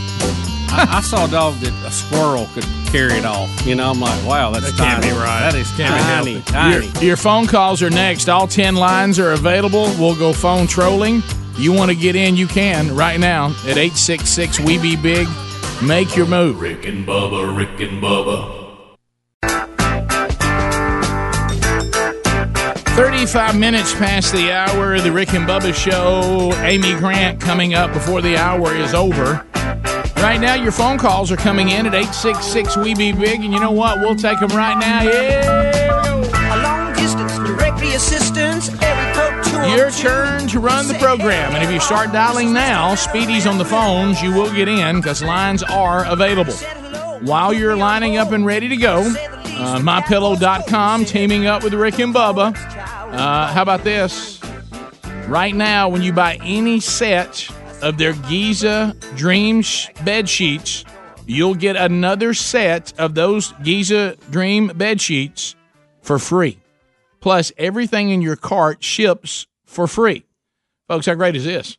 If you haven't heard, they're now also making the best towels and washcloths you'll ever own. Made right here in America with great American cotton. You really have to try them. And they're both super absorbent and wonderfully soft. We have them at the house now. We love it. If you use the promo code Bubba, you get 30% off on them right now. So whether it's those excellent pillows, which you can get the buy one, get one free on it. If you get the Giza Dream Sheets, if you buy a set of the sheets, you get another one for free and free shipping, or the 30% off on the new washcloths and towels. All of that is at MyPillow.com. Just click on Radio Specials, use the promo code Bubba, and go to saving. To the phones we go. Trolling. Keep them phones a trolling. Here we come, phone trolling. Phone troll. Jacob in Tennessee. Jacob, 30 seconds, go. Hey, guys, Monkey Grass. Thanks for the call. Glad you're here. Oh, Green Acres. Go ahead. Okay, so I have a theory on Colin Kaepernick, or something that no one's talking about. The coordinator for Kaepernick, whenever he was doing well, was Greg Roman. And then after Greg Roman left, his stats totally just dropped off. And now Greg Roman is offensive coordinator for Lamar Jackson. And I'm just wondering how much credit do you guys think should go to Greg Roman in that offense? Well, I mean, in his offensive coordinator position. Well, the case you're making is a pretty good one. I didn't know that. Well, look, I think anytime, and again, we always talk about this. Football is a team sport, and we think about the guys on the field, but it's also a team with the coaches. And a lot of times, you have people that click. That their personality clicks, the confidence that the player has in the coach clicks, and you see that in a lot of situations. A lot of times, you see it with pitchers and catchers. There's some pitchers that have a catcher they want to throw to, and they carry them with them pretty much everywhere. Captain John, but I mean, I guess you could tie those two together. Sure. You could make that argument. Captain John, go ahead. Hey, good morning. Hey, Rick and Bubba, I've been listening ever since. Thank you. You and Gadsden, and I had to stick my antenna outside my window at my office to hear your show. I hear you. Hey, I got a question about Coach Burgess. It really affects me personally. I was a high school student from 73 to 77, played football with Tony Nathan at Woodlawn High School. Yes. And Coach Tandy Geralds was the head coach. Oh, yeah. And what's the tie-in with Coach Burgess for Woodlawn? He was coaching at Woodlawn and hired Tandy Geralds as an assistant, and when Dad took the job to Oxford High School, that made Tandy the head coach. Okay, so he's in the prequel to that. Yeah. So basically, Tandy Geralds was just a prodigy of your dad. Reason I was being, we'd get one water break every practice, especially spring break. Yes. We called it the Oasis. And if we fell down on the field, if we got a cramp or anything like that, we'd have to hobble off, and he would be really saying a few choice words to us to get us off the field. Yep, that's the one. That included Tony Nathan, by the way. Oh, yeah. Well, they were all from that group. Like I said, those were phenomenal football coaches, and today they would all be put in jail. Yeah. But Tandy went on to coach at Dassler and win state titles. I mean, he's a great coach. Yeah, he is. Very, very good. He was awesome. And if you haven't seen the movie Woodlawn, it's a great movie. Tyler in Alabama. Tyler, go ahead. 30 seconds. How about it? What's going on, guys? Yeah, Tyler, come on. Hey, I'm like a huge, huge Auburn fan. And I just come to the conclusion if by the end of the season, if they don't fire Gus, then I'm out of there. I'm done. I'm gonna have like a signing day kind of deal. I'm gonna set up some hats. I'm gonna pick me a new team. I can't do this anymore. You go set up some hats. Watching that game was like I felt worse than that girl that got ran over on the side. Rick, what about the guy? Real. There was a guy. We're not laughing at the girl. Oh, okay. They were. You remember when they you may have already left at the time. Anyway, before they went up 20-0, the guy caught a pass and they thought it was a touchdown and they overruled it for Georgia. They would have made it 20. Of course, they ended up scoring. But they were going through and reviewing, and there's a guy standing beside me. He goes, "It don't matter if it's 14 or 21 because Auburn ain't gonna score." He said, "What does it matter?" It's fun to hear fandom just so low. I'm really negative is one of my favorites. Yeah. When it's just all down that. Yeah, I'm going to tell you, it's a gold mine for you right now. Oh, my goodness. We go to Zach in Florence. Let's do some WLAY. Zach, go ahead. 30 seconds. Hey, I just wanted to say, I want to see what y'all's thoughts were on whether to take a Big 12 champion Oklahoma one-loss team or a Pac-12 champion one-loss Oregon team. Which one you think would fit in the college football playoff better? And tell Tyler that Tennessee would love to have him. Okay, all right. We'll tell Tyler Tennessee's looking. I think that if everything finishes the way it finishes, and everybody wins out that needs to, I think Oregon is a better choice than Oklahoma because Oklahoma, it's like when they lost ugly. I think Utah is better. Utah may be the best one. I think that's the one loss. Yeah. Oh, yeah. And they're still hammering people. Well, they'll play Utah. I mean, they'll play Oregon in the championship game, right? Correct. So that'll work itself out. Yeah. That'll work itself out. Yeah, I think that the winner of that game is going to be in the running. I think. Oh, no doubt. Yeah. Oklahoma, I mean, how many more times do we send them into the BCS world or the college playoff, and they just get hammered? They don't play no defense. That was quite the comeback they put together this weekend. They don't play any defense. And so I mean, they've done it before, and then they lose the first round in some big way. Now with Tua's injury, I know a lot of people were hoping to see a Oklahoma-Alabama. That would have been cool. Battle of the quarterbacks, but you're not going to have that now. That would have been cool. Yep. Eric in Columbus, Mississippi. Eric, 30 seconds. Go ahead.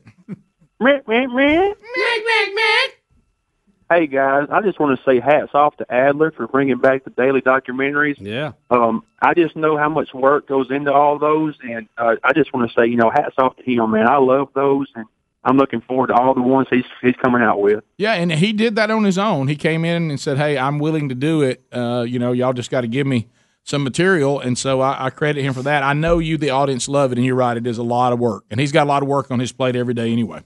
So that's great. I'm glad you're loving it. Let's go to Franklin, Tennessee. Al standing by. Al, 30 seconds. Go ahead. What's going on, gentlemen? How's it going? Fired up, Al. Hey, 6'2", 255, O negative, just in case. Yeah, congratulations on 25 years, gentlemen. Do you have any kind of a celebratory song, get well song for after surgery? Because I had surgery last week. Oh, a get well song? After surgery. An after surgery song. We really don't. It's hadn't really thought about that. We surgery, get well song. Maybe we should be working on that. Yeah, Dr. Bussey should come up with something like that. Al, thank. Vote Trump would be a great song. Yeah, well, we do that. Okay, you want to do that one? Let's say he just got out of surgery and he's recovering. Vote Trump. Yeah, baby, vote Trump. There it is. Trump. Cowboy. How's it going, buddy? Cowboy here, loving life. Just still upset from this weekend a little bit. It's one of the deplorables. Is it? The BOD is in the house, baby. How does Bubba's butt smell? Well, I tell you what, I'm going to hold my tongue. I was about to say something right there. But listen, Rick, I don't want to talk to Bubba, so if you'll just give him the message. We're still a little hurt down on the plains from Bubba giving us the stiff neck when he walked by. Some are even saying that he's conservative on air and liberal in person. I know that's not true. That's bad. Oh, my goodness. Cowboy, I apologize to y'all early, right out of the gate this morning. Well, look, the joke's on Bubba. When he got to where he was going in such a hurry, there wasn't no need to be in a hurry, was it? Yeah, I had plenty of time. You could have ate with the deplorable. Oh, yeah. Could have cooked and ate. Amy Grant is next. Big news involving Amy Grant's Christmas catalog. We'll talk to Amy Grant right after this. Rick and Bubba, Rick and Bubba. Rick and Bubba's in Ohio. Rick and Bubba, Rick and Bubba. We're back. It is 10 minutes. 10 minutes to the top of the hour. Golden ticket seats today. I gotta check it. Hello, Marcus Borden. Marcus, here in the Rick and Bubba studios, having a birthday today, visiting with us. Cameron Dale is here. Adam Tyndall is here. Jenny and Sam Tunstall are here today as well. We met them a while back, and they made their way here to the studio today, and they've been here, rock back, enjoying it. And, of course, they will take home with them a Rick and Bubba double CD, a pound of delicious BuzzBox coffee. And, Bubba, give me a number between 1 and 5. 1 and 5. What about number 3? Number 3, Adam Tyndale. Adam, you got a $50 American Express gift card, courtesy of Dr. Dudney. So there you go, and you take that with you. And lunch, of course, is on you today. If you want to join us in the Rick and Bubba Golden Ticket seats, you can. All you have to do is go to rickandbubba.com, click on Contact. Tickets are free, but they do need to be reserved. We'll see you on an upcoming Rick and Bubba show. The music of Amy Grant in the background from Amy Grant Christmas, and here it is. It'll bring a tear to a glass eye. Amy, welcome back to Rick and Bubba. How are you, girl? I'm doing great. How are you? Well, did we ever think that we would be doing a big announcement that involved vinyl? I feel like I have lived through so many different music delivery systems, starting with 8 tracks. Right. And, gosh, you remember those? Half the song on one track, you got to wait for it to pick up on the next click. One. I remember thinking to myself, I don't know the rest of the Commodore song. There it is. Yeah. Yeah. But I know. This is fun. All right, so let me tell everybody what's going on. So we were talking about this before you came on, and I said there had to be a day when Amy got the great news. Your songs are now available on CD, and everybody was like, "Yes!" And now, CD. I mean, that's outdated. So now, and my kids are into it too. This is this throwback to vinyl, and now for the first time ever, Amy Grant limited edition Christmas vinyl box set. It's got Home for Christmas, a Christmas album, a Christmas to Remember. They're all available now in a vinyl set, and of course, one of the top-selling Christmas albums of all time. Your Home for Christmas is also available as a standalone debut vinyl release. So now all this wonderful Christmas music that you've given all of us, now available in a vinyl box set or the standalone for the other album. And that's really a big deal now. Well, I'm thrilled. And I remember getting my first record player. I was in middle school. And back when just getting a record was precious, and you lived with it a long time. so I love that you have to attend to a vinyl, or else you just wear the needle out. It 5 songs in. I love the story that a record tells because sequencing used to be so essential. Even the amount of time between songs matters. Yeah. And so, So, Amy, do you have a record player at home? I have one that is 2 steps from where I cook in the kitchen. Oh, wow. Just right across the hall from the kitchen. Yes. And, just that sound, just the sound of the needle. I know. Can you believe we're saying this? Bacon. Yeah, can you remember saying this? It was like everybody's like, we got to get away from that. And now I can remember. Do you remember trying to? Rick, I think it's like people that like to drive antique cars. See, I'm just not into that. I like the high tech. I like it clear. It's giving me a throwback because when we first started, Amy, you might remember I was a hot rocking DJ, and so I remember going in and knowing how to cue a record. I mean, you had to know how to cue it, because I remember when I was a kid listening to the radio. I was like, how did these DJs keep playing one song after another? I can't do that at home.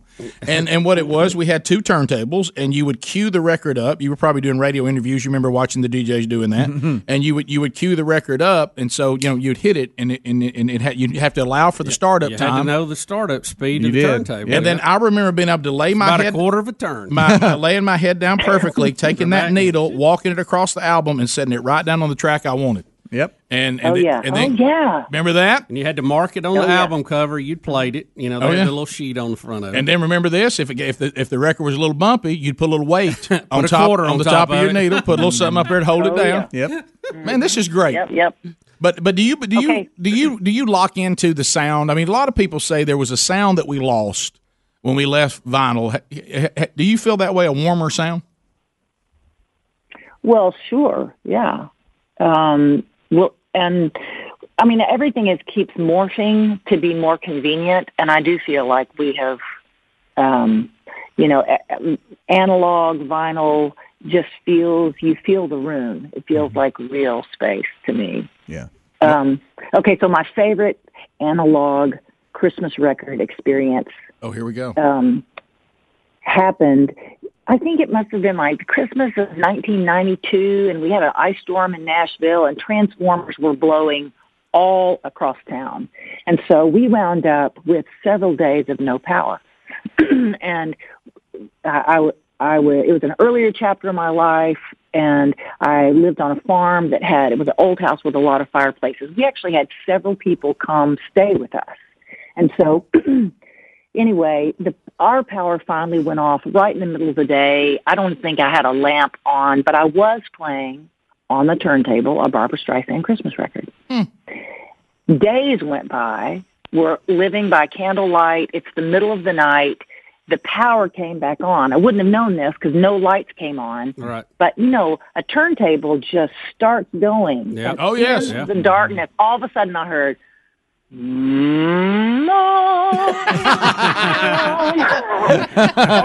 is bright. And it was like in the darkness, Barbara sang, all is calm, all is bright.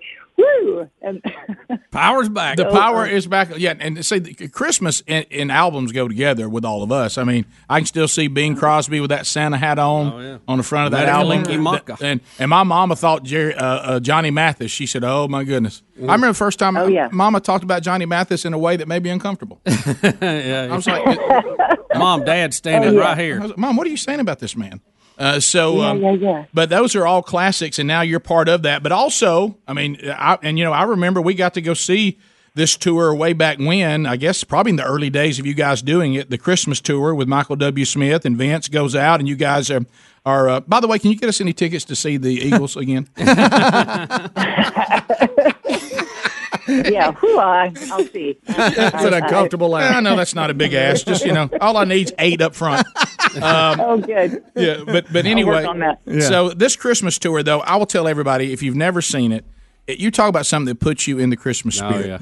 Make plans to see them when they're on the road. All those dates you'll see. We'll put those in show notes today for Amy Grant with Vince Gill, Christmas at the Ryman, and also Amy Grant with Michael W. Smith. Those Christmas tour dates are all there. And, of course, the way to get all these famous Christmas albums on vinyl, also there at rickandbubba.com under show notes. Do you have an Amy Grant, when you recorded your favorite Christmas song? That's not a fair question, but do you have one? Maybe one of my favorites, or at least this is just what came to mind, was 3 Cups of Coffee. But I recorded a song called Breath of Heaven. And I recorded it when I was actually very pregnant with my daughter, Sarah. And so I was probably 7.5 months pregnant recording that song. And it's called Breath of Heaven, Mary's Song. I had been at a family dinner.